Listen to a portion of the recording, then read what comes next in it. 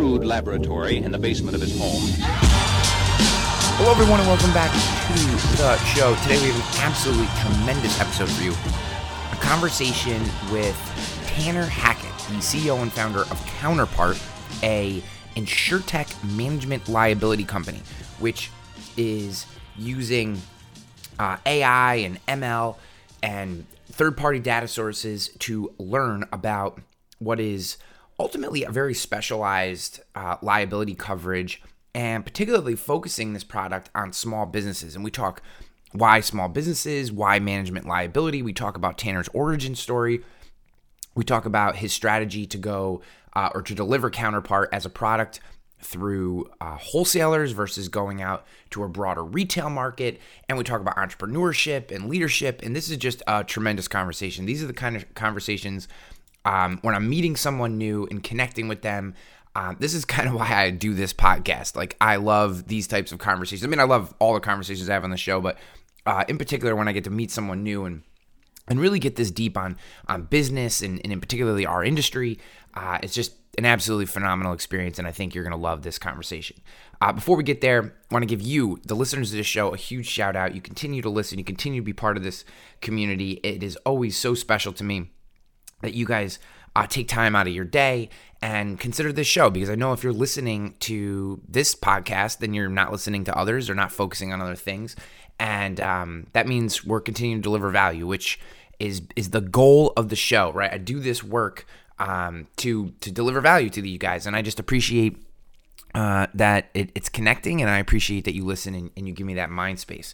If you're looking to go deeper, I recently launched a new content community, Finding Peak. It's, you know, the tagline is the pursuit of peak performance in business, life, and insurance.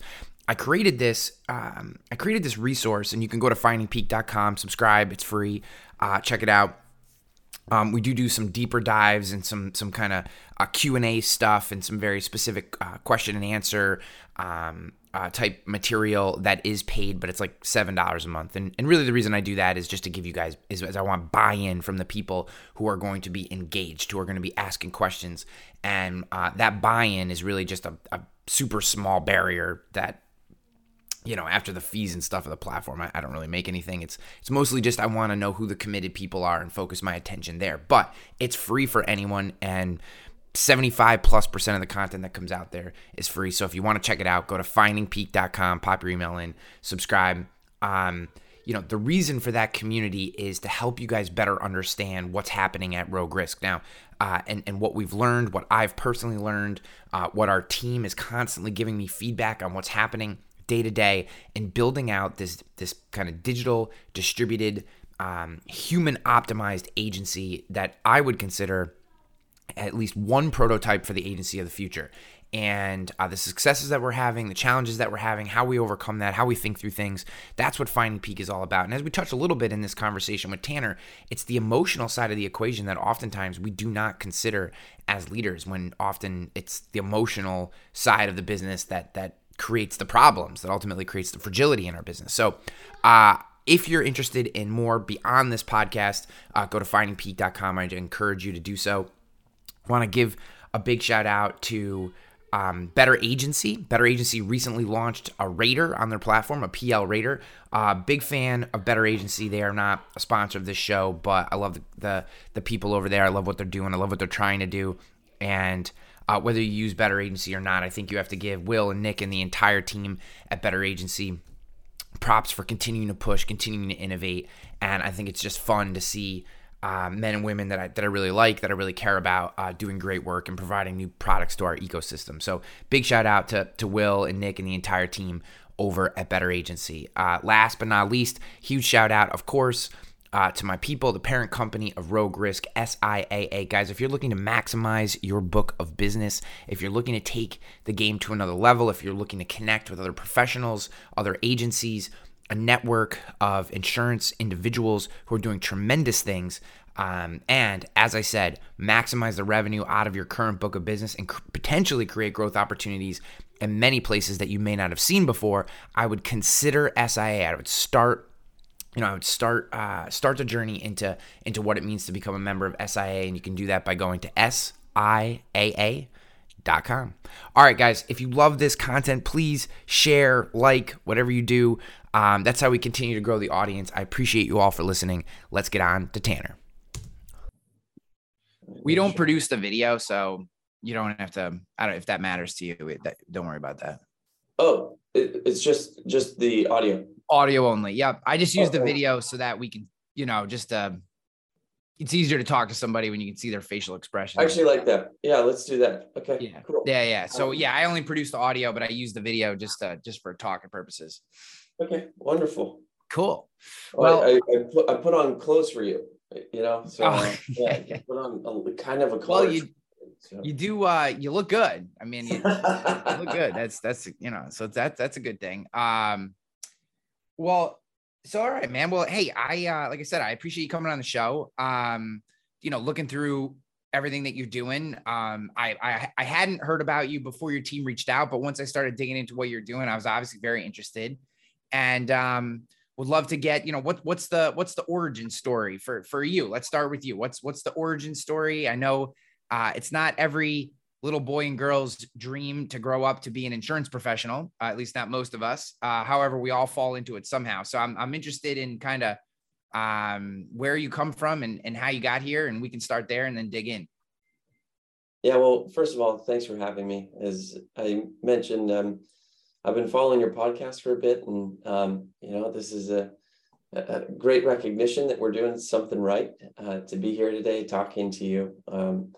We've intentionally been pretty quiet about what we've been doing publicly.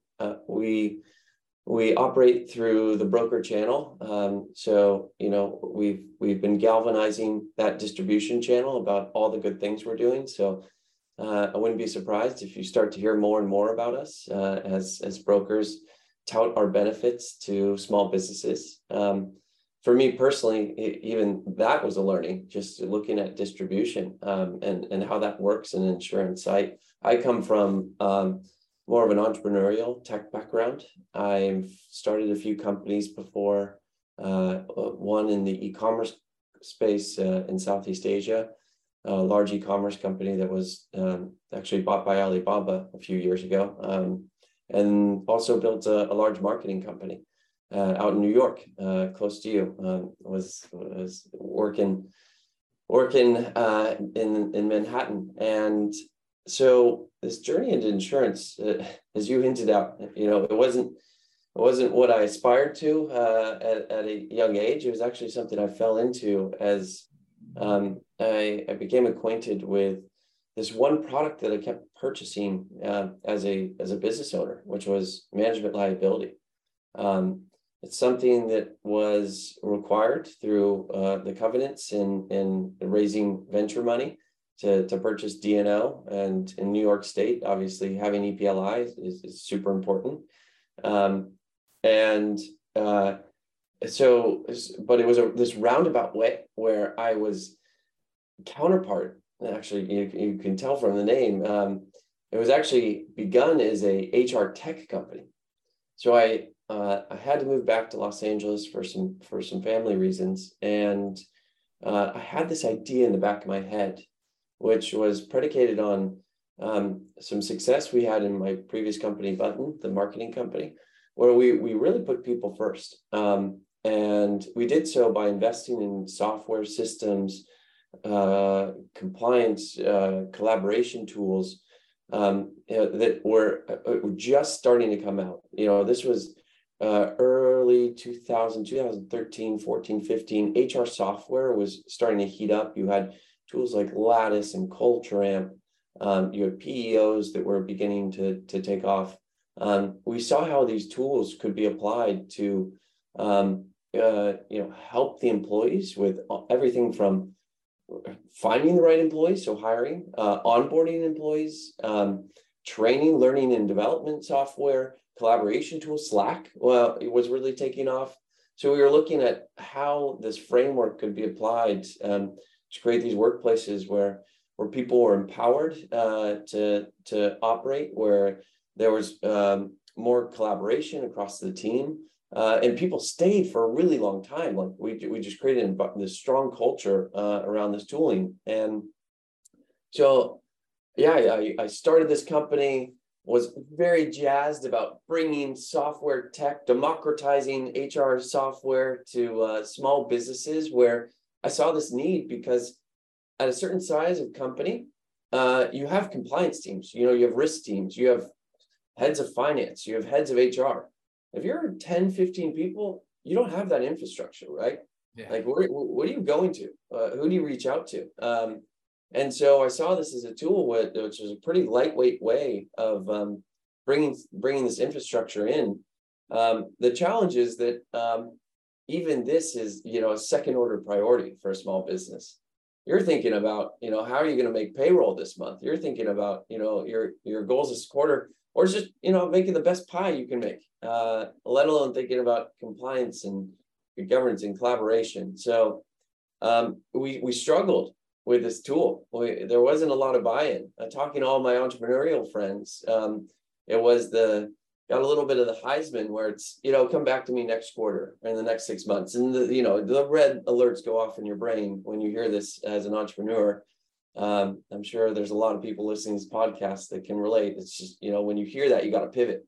Yeah. And in my case, the realization was this thing that I had been purchasing for a while, management liability, was actually had coverages for the externalities that occur when you're not doing these things, when you don't have a good hiring practice, when you don't have compliance, when you're not collaborating. This is when there's friction in the company. Could lead to wrongful terminations, could lead to harassment, could lead to discrimination, could lead to negligence, misrepresentations, the things that lead to directors and officers claims, lead to employment practices claims, fiduciary claims, crime claims, and seeing an uptick in these, and in 2015, 16, 17, became very relevant or very evident that there was a need for somebody to think about these products holistically, of how do you attack the risk management piece while at the same time think about this product and what the needs are for a small business. So here I am, this insurance geek now. I'm obsessed with insurance. I think this product is so powerful. I think it's so important for our society. But to be honest, we have a long ways to go with the adoption of technology in the same way that I've seen it applied in my previous companies. Yeah. So I have a whole bunch of questions in there. First, what was your initial kind of feelings when you have this HR company that you're working on and testing out in the market and talking about, and you start to pivot into insurance? What was the first kind of this, because to me, for a long time I fought the idea. Let me reposition this question. For a long time I fought the idea that insurance was different, right? I always heard, we're different, this is different, we're unique, and all these kind of things. And for a long time I was like, everybody loves to say they're different, but they're not really, right? It's the same set of problems passed through a different set of filters. Well, I have come to really believe and really just in them. So I've been in the insurance industry for almost 17 years now. And it wasn't until these last 3 years that I launched Rogue Risk, my own digital commercial agency, and that I really started to believe that insurance was different, right? There are the state regulatory matters, the technology, the information capture, the disparate nature of the providers, right? The fact that you have all these different manufacturers in terms of insurance carriers that are distributing their product on all these different platforms in all these different ways, right? It's in most other industries, there's a universal connector between all the manufacturers and the distributors, and in insurance, there really isn't. So when you first started running up against some of these issues, what was the first one that kind of you went, oh, wow, okay, this is a little different than maybe building a marketing tech company or an e-commerce tech company? Man, there are so many. I love the way you put this. And by the way, you as an entrepreneur, I just want to celebrate that for you to launch your own company. And It is not easy. It is a humbling experience in so many different dimensions. Yeah. And that is the backbone of our society. That is why we're focused on small businesses, because it is so hard, and that bar is getting higher and higher every day to go and pursue your dream.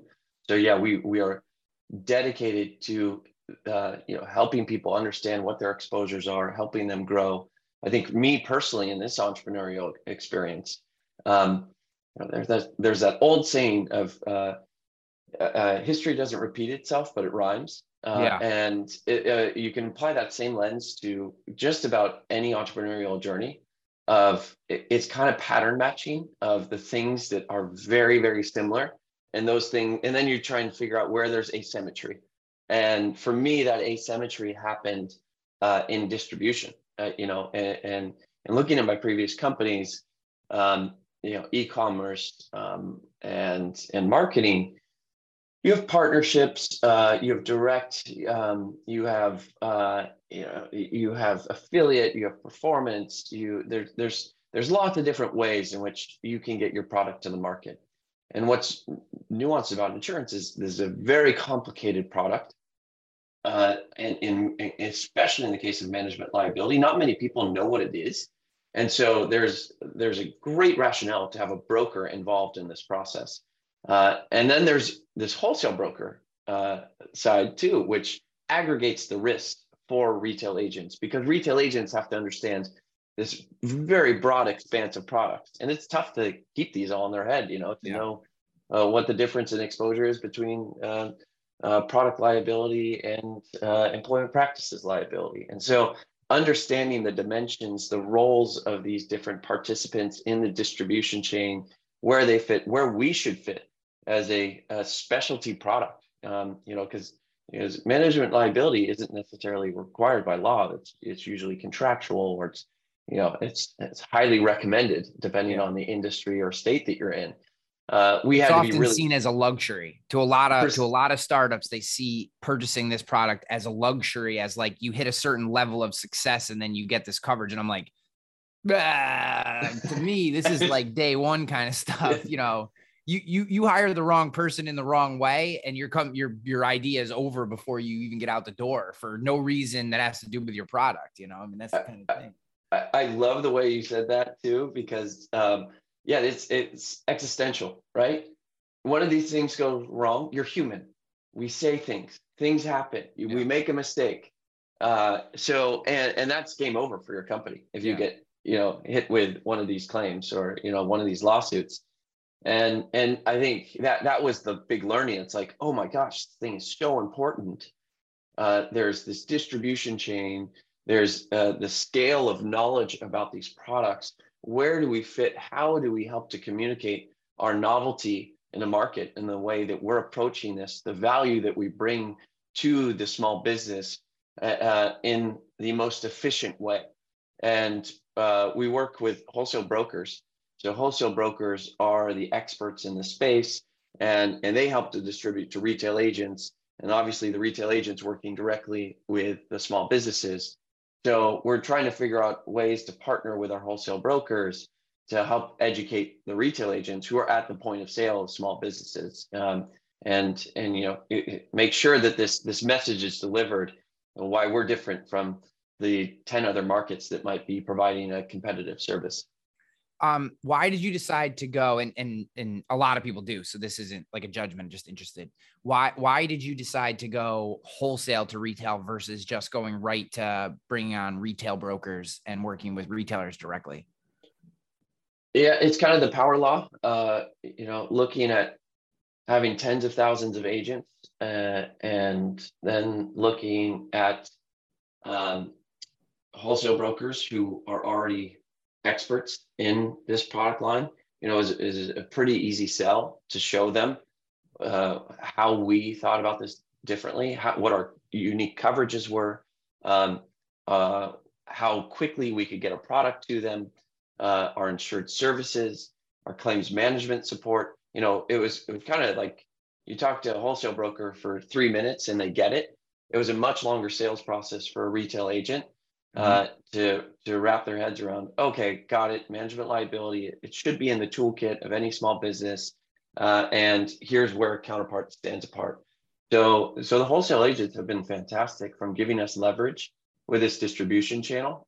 They're aggregators of this risk, and we can go to work with one group, and we work with the largest wholesale brokers in the world. I think we have about 30, 35 wholesale brokerages that we work with today. They give us volume of submissions, but also our disseminators. They're the shepherds of our product. They're galvanizing its adoption with the retail agents and with small businesses. So it's a very strong partnership with our wholesale brokers. Have you found that they've been willing to take on the product and distribute it? Because obviously, for them to push your product, they're not pushing, say, a relationship that they previously had with another. I like to think of carriers as manufacturers. So, you know what I mean? You're obviously moving in on a space where they already had relationships for management liability product. Have you found that your value propositions, which I'm really interested in, would like you to get to, have you found that they see your value propositions as a competitive advantage and as a differentiator? Or, has it been just you're another one in the mix that they're quoting, or like what has been your experience? And I'm sure it's different with every single one, but kind of in general, have you found that the uptick has been fast, or is it been, you have to really work for it? No, it's been remarkably consistent. And as I mentioned, when we share with them, not only the forms, but we share our service model as well, which is based on speed, which is based on using third-party data to be smarter about a risk, so we can get really aggressive in certain cases. In other cases, we're going to explain why we're not comfortable with the exposures of the small business, but it's that quick turnaround time that brokers need to see in this small business space where they're being flooded with submissions. This is premium values that are pretty low, also pretty low risk. So this is a very transactional.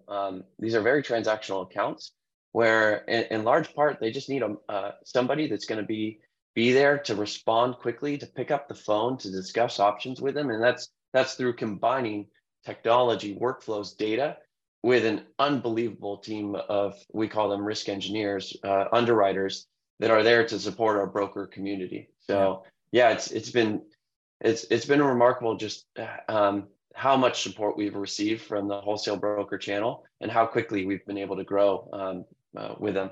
Yeah, this is anecdotal, but do you find when you say like risk engineers, people look at you like you have three heads on your, like, they're like, what the hell are you talking about? I do. And people, like, not only do they look at me, they say it to my face. And I think it goes to kind of the point you mentioned before of like this industry has a certain philosophy and a certain inertia in moving forward. And I want to question certain things. I think like there's too much around this idea of disrupt. That's not what I want to do. Yeah. But I want to create transparency. I want to question. Yeah. Should an underwriter be doing underwriting jobs in today's environment where data is so accessible and it can get you a large part of the way there? What is the point of an underwriter? An underwriter is actually, to help a system learn, to train a system, to create the rating factors so that there's consistency in the system. And it's observing what are the externalities, how is the market shifting, and how does our rating model and our coverage need to evolve? And then for unique risks to be able to jump in and support the broker and the small business, and then use this as a data point to retrain the model. So yeah, I truly do see them as these engineers more so than underwriters. Underwriters it doesn't capture all the value and all the contributions that they make to the system. It's too account based, and that's not our philosophy. Our philosophy is about building a system. So the reason I ask you that is we call our service team members client success. I started out as client success advocates, was what the original, when I wrote like my business plan and everything, because I wanted the philosophy to be, I want you as a service person to think of yourself as advocating in every way for our client. You don't work for the carrier. And I'd almost rather you pushed against me in the moments where you think our client needs something that maybe they're not getting. You are a client success advocate. Well, I will say, and I hope that this doesn't happen to you, because I love what you just said, because I agree with your philosophy. I have been worn down by you mean account manager, right? Or you mean a CSR, right? And I'm like, oh, yes, I mean a CSR. Yes, that's what, yes. But the idea is I don't want them to think of themselves as just CSRs, which have this kind of almost like negative, it almost has like a negative connotation. I want them to think of themselves as they are the most important person in our company to that client. You are their advocate in our company. That's what I wanted the philosophy to be, and it is how we still train them. But I've just been bludgeoned by people going, you mean account manager, right? Like, you're talking about an account manager, right? I'm like, yes, I'm talking about an account manager, but that's, and so like, even though on their job descriptions, they're still CSAs, we inevitably refer to them as like account managers and CSRs sometimes too. And I kind of am hating myself after hearing how you've stuck to your guns, but it is funny how people just don't want to change. They just can't, can't do it. that reversion to the mean is a very, very powerful force. Yeah. And it's gonna be, especially as you grow, it becomes even more challenging. You're fighting against, it's like size and gravity, it becomes much more difficult to push against. Yeah. And the only advice I would give to you is consistency, and the way you message the team, these constant reminders and having a cadence for how you speak about it, so it's things like values in a company or nomenclature, and it's just repetition. So we go through our values every week as an organization. We speak about our values, and I think a lot of the team can recite these off the top of their head, and it creates stickiness, but old habits just die hard. Yeah. So and I completely agree with that. And I will say, and I agree with you, it's like you, to the gravity piece, like as you grow, you're fighting larger and larger battles, right? The battles become bigger and there become more of them. And like some of these, it is easy. And again, this is where, I'm being transparent in my own failings as a leader. Like some of these battles that feel smaller, like this particular just naming of our service professionals, like at a certain point, you're like, oh my God, I am fighting this battle that is taking 90% of my brain cycles over here. I don't have the brain cycles left. Yes. Account manager, whatever. Like, I'm trying to take this mountain over here and I got this little thing happening over, and it's just, you just run out of brain cycles sometimes to fight these battles. But if you can, I agree with you. And we do, I will say, the other thing that happens too, and I think I think it's incredibly admirable and awesome that you're talking about your values every week. I try very hard to do that, but it is easy to get lost in the shuffle. And, and I have also found, like, at certain points in the company's evolution, you hit moments where there's more tumult or less. And when there's less, you can kind of come back to things like, here's why we're here. Here's what we believe. Here's our philosophical beliefs. And then things get hectic and you're like, I'm just trying to keep all 10 fingers and toes, in holes in the dam, you know what I mean? Like, and, those things can get lost. And I think the leaders that I admire the most are the ones that seemingly can stay consistent and push through that, even though those things are happening, or not let it bother them as they push through it. So that's really good advice. I just appreciate the rawness that you're bringing to this conversation. It is so real. And as an entrepreneur, to be able to compartmentalize all this and still grow and meet your investor expectations, this is exactly what I'm talking about. And the reason I get out of bed every day is like, I want to support entrepreneurs like you that are challenging things, that are doing things different. I think there's, you talk about culture, and there's so much said about culture. And a culture is, in large part, planted by the founder.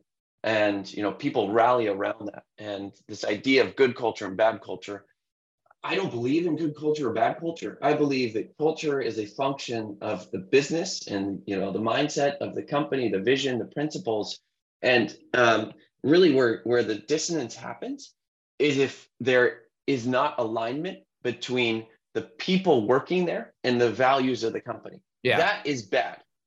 but there's some companies that just want to work 80 hours a week, and they're perfectly successful because they're hiring people that want to work 80 hours a week. Yes. And there's other companies that creatives, and they need the headspace, and people can be perfectly successful working 20 hours a week. And and so I think I love the way you're thinking about things. I think it's the right approach. I think there's so much knowledge out there about how to run organizations. It sounds like you're well versed in this stuff too. And we want to be advocates for small businesses, for leaders to provide that support. Obviously it benefits us too when our policyholders are thinking about governance, business operations, compliance.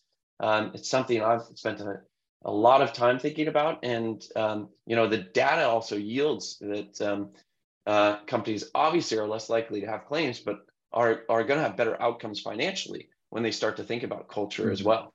Yeah. What's up, guys? Sorry to take you away from the episode, but as you know, we do not run ads on this show. And in exchange for that, I need your help. If you're loving this episode, if you enjoy this podcast, whether you're watching on YouTube or you're listening on your favorite podcast platform, I would love for you to subscribe, share, comment if you're on YouTube, leave a rating or review if you're on Spotify or Apple iTunes, etc.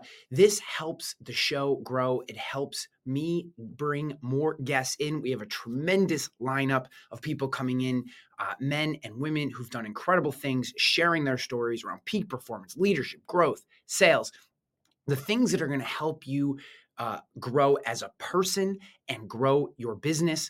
But they all check out comments, ratings, reviews. They check out all this information before they come on. So as I reach out to more and more people and want to bring them in and share their stories with you, I need your help. Share the show, subscribe if you're not subscribed, and I'd love for you to leave a comment about the show because I read all the comments, or if you're on Apple or Spotify, leave a rating review of this show. I love you for listening to this show, and I hope you enjoy it listening as much as I do creating the show for you. All right, I'm out of here. Peace. Let's get back to the episode. I saw a quote. I was listening. Who knows? You read so much. I can't remember exactly what it was, but it basically was the gist of it was whether the leader is focused, whether the leader is driving culture or not. They are. You know what I mean? It's like whether you are focused on growing culture or you're not focused on growing culture, you're growing, like you're impacting culture. Like that's like right. What you do as a leader is you cannot get away from the fact that if you decided to take a leadership role, even if it's not the tippy top leadership role, even if it's, the executive suite or a managerial role, you are impacting the culture of the company when you decide to take that position, because people watch you and they feed off what you do. And I think that particularly insurance, because insurance oftentimes the individuals who hold leadership roles in our industry tend to be great practitioners, not people who necessarily chose to be and focus on being great leaders. And that doesn't mean they aren't or can't be. It just means oftentimes the leadership roles tend to get given to great practitioners. So they're not necessarily versed in or love learning about and practicing and cultivating things like culture, things like mission, right? They see those as, and again, and this isn't a knock. It's because they're great practitioners that they haven't taken the time nor do they value these concepts, because their idea is all we need to do is sell more stuff. If we sell more stuff, we're good. That's our goal. We sell stuff. I don't care if you hate working here. I send you a paycheck, be happy with it, right? Like that's the kind of way that most people operate. And what we've really found at Rogue is, one, I didn't name it the Hanley Insurance Agency because I didn't want the business to be about me. I love the fact that I have this amazing team that every day is working to get me out of working in the business, so I can work on it essentially, which is a great thing. Like they're not like upset. They're not like fighting me. They don't feel they're operating to get me out of day to day, which is an amazing thing. So I can work on things like culture. Well, if I was a practitioner, if I was still getting value from doing the thing, I could never step out and focus on these things like culture, which I think is what you have to do. All that being said, I think the point that you just made around whatever you want your business to be, it should be that thing, whether if it's an 80-hour-a-week job, if it's a 30-hour-a-week job, if it's a only nights and week, whatever your culture is going to be. But then you have to be hard and fast to marketing it that way and hiring that way. And, we hire a lot of moms. We just do, because a lot of insurance agencies, thankfully, are misogynistic and want people to work 8:30 to 4:30 on like a punch in, punch out. And if you're a mom, and there are dads too, but they tend to be moms who have kids that get sick or have to go into school late, or they need to do this, or, whatever, their lives tend to need some flexibility, right? And we as a company, and I made this our mission from the very beginning, we are completely willing, because we're results-based, to be flexible around those points, right? Hey, you need to take your kid to the doctor at 3 p.m. No problem. I trust, because you're an adult and we're a results-based organization, that you will either come in later or come in earlier or work doubly hard the next day to get your numbers and do the things you need to do for your actual job. And that's the way we work. Well, we made the mistake of hiring, again, sometimes you don't know, a couple individuals who were slightly on the misogynistic side. And they were just of the opinion that their experience, whatever, that most of the females in our organization didn't know shit, was kind of their general disposition. And that did not fly. And we punted those sons of bitches like really quick. Now, they were high performers, seemingly high performers, right? They were hitting their numbers and doing very good work. But you can't have that shit in your business if you're going to be successful, if it doesn't match what you're trying to do. If we were like a locker room mentality company where it was, we all just beat our chests and fight with each other and competitive, and that's who we were, like Boiler Room or Wolf of Wall Street, they would have been awesome in that environment. It just wasn't what we were building. And you have to get those people out. And I think unfortunately, especially early in a company's genesis, it's very difficult to let high performers go if they don't match culture, because you're like, oh my God, who's going to sell this thing, or who's going to execute this part? And I mean, since they've been gone, we haven't skipped a beat. Other people have stepped up and everyone is happier. So I think that's a really, really important point that I wanted to come back to. I love it. And the thread here is consistency. And consistency is incredibly important, especially when you have a strong vision, and you're seeing repeated success. It is so easy to get off that path. Yeah, it is. There's so many turns, and it could be a partnership that seems all nice and fun and shiny. Could be an employee. It could be an investor, and like you have to constantly, as a business leader, take a step back. And you also have to create an environment where you're open to that feedback from the team. One of the things we did, we had the entire company down in San Diego last week for a company on site. So we're completely remote. We flew everybody in to San Diego, and we just had this open discussion. One of our values is speak boldly and honestly. And yeah, there were moments where, wow, people spoke very boldly and honestly about our OKRs. So we use the OKR system, Objective Key Results. Highly advise anybody listening to take a look at this if they're looking for structure around goals on a quarterly basis. Measure What Matters by John Doerr, John Doerr. Yeah, Doerr exactly. Is the book that really breaks that concept down. Yeah, it's not perfect. There's no perfect solution. I don't want to pretend that this is, just read the book and go apply it. This is something, again, requires commitment or requires consistency. But yeah, the team gave me great feedback that it, despite having all the structure, it still felt like we didn't have a clear focus. And so we walked out of that meeting, we cut our OKRs in half. And now we're focused on half the OKRs. And so it's one, that consistency, but every now and then you just need a speed check, and you need to invite people to be able to speak up and have trust. I think the other thing that, have you heard of this Project Aristotle from Google? I have not, no. Yeah, it's a really interesting study by Google, which of course is one of the most respected company of this century, over the last 100 years. And they try to figure out what is the thing that really makes for really high performing teams. And, off the top of my head, I'm like, of course, it's talent, it's education, it's, having certain people and certain groups. You bring a product person, engineer, and there's got to be a great formula. And they're like, they couldn't figure it out for the longest time until they started to look at more of the psychological elements of the team.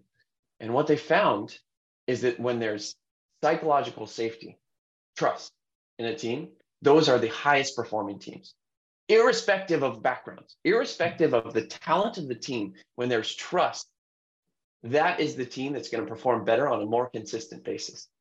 And so, I challenge everybody to bring this into their organization, because what you're going to learn from somebody that's 2 levels down, what they're seeing in the field, is probably going to shock you. And, it probably doesn't bubble up to the top very much, because people might be afraid of communicating this to you. It's you as an entrepreneur having to deal with all these things, naming conventions of certain people, but it's really enlightening. And you're not going to change everything. So, we're not superhuman, but I think creating that environment where at least people feel their opinions are valued, where they're heard. It creates a very collaborative spirit, and people are also then more willing to take feedback themselves, right? Yeah. If they know the CEO is open to it, they're going to be like, okay, yeah, he can take a few punches about his philosophy, but yeah, maybe I can, be better myself. Yeah. I think you're wholly right, especially about the last piece, just to put a pin in that. If you can't hold your employees to a standard that you're unwilling to live by yourself, like that is like, if I've, learned anything in the various leadership roles that I've had throughout my career, if you are unwilling to do something or live by a standard or work to a standard, you cannot hold your employees to that standard. You just can't. And again, this is why I'll tell you, this is very selfishly why I have a flexible work environment. Like, I'm a divorced single dad. I have to do shit during the day that is personal. Like, I just have to. It's part of sometimes my kids have this. Sometimes I have to do this. I have to go over here. Sometimes, because of the nature of my life, I haven't been grocery shopping in weeks, and I have to run out and grab something so I can eat because I work from home. And it's like, how can I then, if I prefer as a leader to be held to a results-based philosophy with a flexible work schedule, how then can I tell my employees, you have to be in your seat 8:30 to 4:30 and punch this card, and that's how I'm going to judge your performance, even though I can run out and hit the gym at noon real quick and come back, because then I know I'll log in at 8 p.m. and get work done from 8 to 10 or whatever. Like, I then I can't tell my employees that they can do that stuff. You know what I mean? Or that there isn't that bit of flexibility in their lives. Like, to me, that disconnect is the number one way to completely trash your culture. Is like, and you see this a lot, right? You're the producer. You've been there for 3 or 4 years. You're sitting in an agency, and you see the agency principal log out at 11 a.m. and go play golf every Friday for the entire summer. And the standard philosophy is, well, that individual invested time, money, resources, built this business, they've earned that right. Okay. I can buy that certain levels of seniority and certain levels of risk-taking do then provide you with certain levels of flexibility, but it can't be you live this way, I live this way, right? Maybe it's you get one Friday a month that you can go play golf or go out on your boat or have a half day on Friday if you want during the summertime. Summers are a big deal up here because they're so small, right? So that's why I'm focusing on summer. Other parts of the country, every day is summer, so it's different. But like, up here, that's like a big thing, right? Your summer in the north is very, very important to you. And I know people that have literally quit jobs because they've watched the owner or the owners have all this flexibility to enjoy their summers, and they get zero. I don't think that people I think people intrinsically understand the difference between someone who has taken the risk, who has earned the right to have maybe the max benefit of a culture, but to give someone no benefit or to create a completely separate set of rules or guidelines or performance triggers for everyone else versus leadership, that just destroys trust, destroys all the things that you just talked about that make a healthy environment. And it just, you're holding yourself to a different standard. How can you expect people to want to live up to it? It just doesn't work that way. Yeah. And you bring in the insurance lens, which I've only been in this industry for about 3 years. I think there's that element to it, which is just consistent across every company. But then also there's this big challenge with insurance, which we're going from a digital 1.0 world to a 2.0 world. Yeah. And you look at a lot of the leadership across some of the big insurance institutions, and you use this word practitioners. I love this word practitioners. In today's environment, you need to be a strategist. You need to be technologist. You need to, it's like, you just need to be questioning everything, because the way business has been conducted over the past 10, 20, 30 years clearly is not what it's going to look like 10, 20, 30 years from now. I think there's been in insurance, even this general attitude of like, let's wait and see. Let's wait and see what happens. It's a fast follower mentality. Yeah, exactly. Fast follower, which frankly, it's one of the last bastions of, still the email processing and, these workflows and the administrative work in this industry is kind of mind-boggling when I come from other industries. And I think it's safe to say it's going to change pretty quickly. And there's some folks that are leaning into this, but as I also see this like general hesitation to be the first. There's no incentive in a large insurance carrier to adopt these new practices, because you're not rewarded for doing so. No. It's like nobody's going and patting John or Jane on the back and saying, "Oh, great job with this new digital platform," because most of the time people are irritated from having to change their behaviors. Like you're actually, people get their pitchforks out when you come and move their cheese. And so, I find it interesting. It's really tough to be a leader these days in insurance space and move the industry forward, because people are so entrenched in their current workflows, current processes. I spoke at this conference, the Dig In conference, and they really prodded me. They really prodded me for what I would do if I was at a big insurance carrier.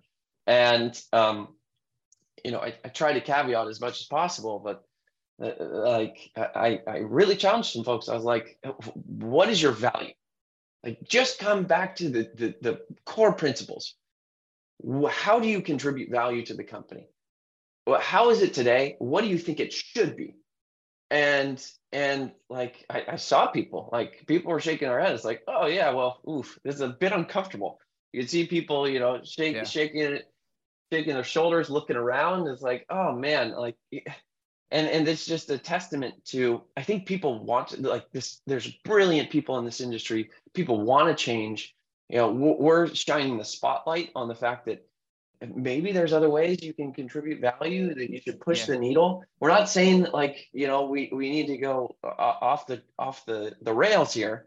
Like there's much more good than there is bad, but let's have an honest conversation about how we contribute value to these small businesses that need a better product, that need it faster, that, that need more transparency, that it needs to be more consumable. You're just getting a lot of the times a PDF document as a policy form. What are they supposed to do with this? Yeah. So I have so many thoughts on this particular topic. I'm going to start by saying about 3 weeks ago, I did a just off the cuff video for LinkedIn. I was on a walk. I just got done with a couple carrier calls, 2 consecutive carrier calls, where I questioned the UX of the carrier. They were peppering me for why aren't we writing more business with them? And I said, because your UX is terrible. It's incredibly difficult to do business with you. I said, and what I said to them, and then they would push back. That's not what we're hearing, blah, blah, blah, blah, blah. And I'd say, okay, well, I do a straight behavioral experiment every day where I send a shit ton of leads to my producers and they choose where the business goes. My producers do. Do you think they choose because they dislike you? Do they just don't like you? They hate your brand. They hate your logo and your colors. Do you think that's why they choose it? Or do they choose it because some variation of your product, your pricing, and your user experience does not match up with what makes their job easy? Because we're all super selfish. We all want to do what's easiest. So a producer, 99 out of 100 times, with a bar of quality coverage, right? I'm not going to say anyone is doing anything, in proprietary or whatever. With a bar of quality coverage, after you hit that bar of quality coverage, the next most important trigger for where the business goes is who's the easiest to do business with. Not price, not schmoogies, not, cyber reports. Has nothing to do with any of that crap. It's how easy is it to do business with you? That is literally the next one. And I've watched this over hundreds and hundreds, at this point, thousands of opportunities coming into Rogue, watching where the producers put them. And in this case, what I said to them was the vast majority of our small business goes to the Hartford. And the reason for that is because the Hartford is really, really, really, really, really, really easy to do business with, considering they also have things like, because people go, well, what about companies like Coterie? Coterie is a great company, except Coterie does not have a contingency or bonus program. So you're only ever getting their standard commission level, which if I can get standard commission from Coterie, standard commission and contingencies with Hartford, well, I make more money there. So that's where I go, right? So that's kind of the thought process. So, there, and my point in the art and what I said in the video, just to kind of wrap this part up, is Hartford seems to, from the people I talk to and the changes they make to their platform, seemingly is incrementally building efficiencies into where the puck is going, right? Versus other carriers who I know call their biggest broker, who's probably 67 years old, who hasn't logged into the system in 20 years, who has Sally or Tammy or Jimmy or Johnny in the office, who does it, who places the business there because they feel like that's what the owner wants. And they don't give a shit because they're only placing a couple pieces of business a week anyways. And the owner comes back and goes, yeah, you're fine. I don't get any complaints. And they go, okay, great, check. We're doing awesome. Because they're playing to where the puck is today, the way the business is done today. And my point was, if someone asked me on stage that same question they asked you, it would be like, I would make every decision would be, where is the puck going? We would iterate to where the puck is going, not monumental tear down, rebuild changes, because the insurance industry isn't broken. That's the big secret that the disruptors of 2015 and 2016 didn't get. They went to Silicon Valley. They did some sort of MBA dick regression analysis and said, insurance is an opportunity. These people are all idiots. We're going to change it, right? What they didn't understand is it wasn't broken. Insurance is not broken. If your building burns down, if you get into a car accident, if you do something stupid, your insurance company shows up and they hand you a check and they say, here, as much as we can financially, based on what the policy you bought, here's your reimbursement. And that is how the business is supposed to work. Your town is not rallying to put your house back up if it burns down in a fire. They're just going to yell at you because you have a shitty smoldering building and now it's making their home value go down, right? So like the only entity that's going to rebuild that home for you, in this case, personal lines is going to be insurance company. So it's not broken. That being said, I think the vast difference between the carriers that I see today succeeding and the carriers that I see stagnating has to do with the singular idea of iterations to where the puck is going versus where it is. And I think that startups like you, like Coterie, I love the people at Coterie. It's not a knock on them. They're new and growing. I feel like starting their own internal agency and going D2C, I'm completely fine telling them I think that was a mistake from a brand perspective because everyone knows, and it kind of keeps agents who don't like to compete against carriers down. Although we compete against all our carriers, we kind of know that, but they just need a contingency program and Coterie will be fine.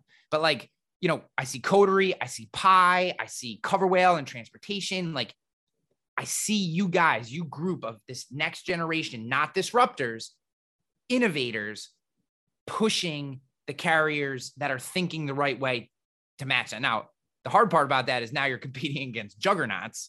But I think it's worthy work.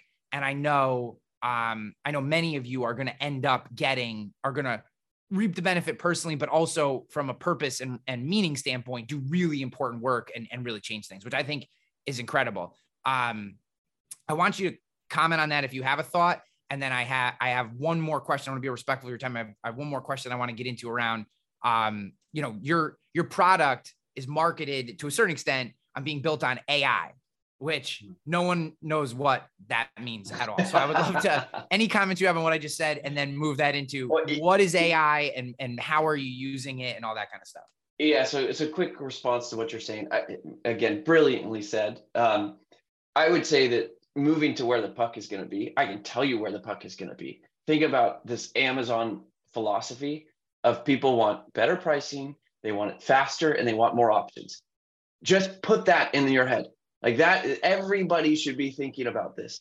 What the Internet of Things is doing is it's creating more transparency. People are realizing, oh my gosh, I have more options. I have more agents I can work with. I have more wholesalers I can work with. I have more carriers I can work with. Options are becoming more evident to them. So you need to be thinking about, okay, how can I elevate? How can I provide better service, better pricing? How can I be smarter about how I underwrite? How can I just create more value? Like that's really what it comes down to. And it happens at every layer of that stack, every layer of the distribution stack. And as it relates to what we're doing specifically for this, being a tech entrepreneur several times before, really most technology is grounded in data. It's how you apply data to solve problems, to be faster, to provide more options, better service. And in our case, it was understanding what are the exposures of small businesses. So you think of a small business, and I'm here in Los Angeles, California. There's 10 restaurants around me within a mile radius here. If I was to get a submission to these restaurants, probably look all the same. Roughly the same number of employees, same zip code, probably a lot of the same practices around wage and hour and employment training, et cetera, that would come up on a PDF application. But there's lots of nuance between these actual small businesses that you can pick up from knowing where to look. And this is looking at lawsuit information. Maybe it's not a claim against the company for management liability, but we want to know if this company has been operating compliantly within, maybe it's the state regulation around, accessibility, things that wouldn't pop on a PDF application, but it just shows the governance, the compliance of this business. Or, what are employees, customers saying about this company? What's the other financial variables that we can pick up about the business? So this is through public-private APIs that we're pinging information, which you as an entrepreneur, I'm sure you've spoken to a lot of tech companies. They talk about AI. Even to be able to talk about AI, which I'll get to in a bit, there is so much data engineering complexity to be able to find this data, to be able to pull this data into your system, structure it in such a way so then you can build the AI models. The AI models are the application layer on top of massive data infrastructure that needs to be built. And so the AI layer is really understanding, okay, if this company is compared against similar companies, what's the risk profile of this business on a relative basis? Because if you think of what a underwriter does in a traditional company, if it's and this is an account that's sizable where it's even worth their time to go search for this, maybe they're going to go to Google and say, oh, I'm going to query in lawsuits against the Hyatt in Venice Beach. And they're going to be like, oh, great, nothing there. Fantastic. I've done my job. Or maybe they're going to Yelp and it's like, oh, Hyatt, I'm going to scroll through and see if anybody says anything bad about this company. Well, in our case, we're looking at multitude of different factors. I think we have like 18 different sources for data that we're going to, and we're able to ingest this information and get a relative score. Because, maybe, you do find something on Google about this company, but it's such a massive company. Is this normal behavior where you get a few lawsuits for a hotel of that size? Or is this something I should worry about and I need to modify the account for? So AI is able to ingest this information in such a way that it normalizes it. It normalizes the behavior and response of an individual that's trying to interpret this and tells them how meaningful the signal is. in how they should change their behavior, the underwriting of this company. And then it also allows for this human in the loop to provide a signal back to the model of, okay, you showed me what was important. You kicked this thing out for referral. Me as a human, I can interpret this information. And then I can tell you whether it's the next time this thing comes up, whether the model should kick it out on a similar basis. So you're training the model as much as the model is telling somebody where to look. It's identifying the signals. And this is how you get what I call bionic underwriting. It's the system does most of the work, but you still have a human there to interpret the asymmetries of the risk and be able to say, oh, ooh, this is a great account. Like, you know, our system is pricing here, but yeah, I see that we can probably do much better because I know that manufacturing in Ohio, we've built a really strong book here. And again, this reinforces the book. Hey, we should continue to change our underwriting for manufacturers in Ohio. Similarly, California, you know, we know that the exposures are just increasing here. If you underwrite just historically, you know, maybe it looks okay, but with the litigation trends in California, we need to be continuously modifying the accounts up. Yeah. So that's one piece of it, which you think about on the underwriting side, but then think about this account during the policy term. Now we've written this account. Now we're on the policy. And I want to get back to risk mitigation because this is really why I started the company. Yeah. You spoke about these employees that you hired, and there was controversy around these employees where it wasn't a good culture fit. Well, probably what happened was like you had people that were leaving the business. Maybe, you know, there's a little bit of turnover. Probably people were a bit disgruntled. Maybe it impacted your financials. We're monitoring these signals throughout the term of the policy and saying, hey, are there things that we should be thinking about from a risk mitigation standpoint that we can propose to the company and say, hey, talk to our HR experts. We have HR experts on call. And if you, in the case of these two employees that you needed to fire, not many people know how to fire well. There's a very clear process depending upon the state of how you terminate an employee and do it without them suing you for wrongful termination. A very, very fine line that I advise everybody getting counsel about before they do this. We are saying, hey, before you fire them, come talk to us. We'll give you the playbook to how to run this so you don't have a claim. Or somebody says, ooh, somebody said this really uncomfortable thing to me that could be construed as harassment. Somebody reported this. Come talk to us. And we'll share guidance on how to communicate to the employee, how to communicate to the company about this event. So you're not, putting this, you're burying this. And that's where things go wrong. It's not the events, because humans say things that might be misinterpreted. It's how the company responds, how leadership responds in these events that lead to the adverse outcomes, the claims, et cetera. So yeah, we want to be partners to these small businesses. We have a handbook builder for companies. We have harassment discrimination training. We have tons of data on these new legislation. I think there's 60 new pieces of legislation coming out for small businesses just in 2023. On January 1, 2023, 60 new pieces of legislation that I certainly it's not. I'm not, reading up on my municipal and state legislation about how this impacts me and wage and hour laws. So yeah, we want to be advocates for these small businesses. We want to take this off their plate because we talked about how hard it is to be a small business already, and be educating these businesses about what their exposures are, how their risks are changing, and how our product responds to those risks. Because it's just. Things happen in a small business, and we want to be able to respond with great claims management when they do. Yeah, I want to be respectful of your time, so we'll wrap this up. But I just to finish off that idea, I think I love that. I mean, to me, the advantage of data is not just marketing. I think a lot of people immediately just think marketing and sales data, you know what I mean? Or maybe they think pricing of products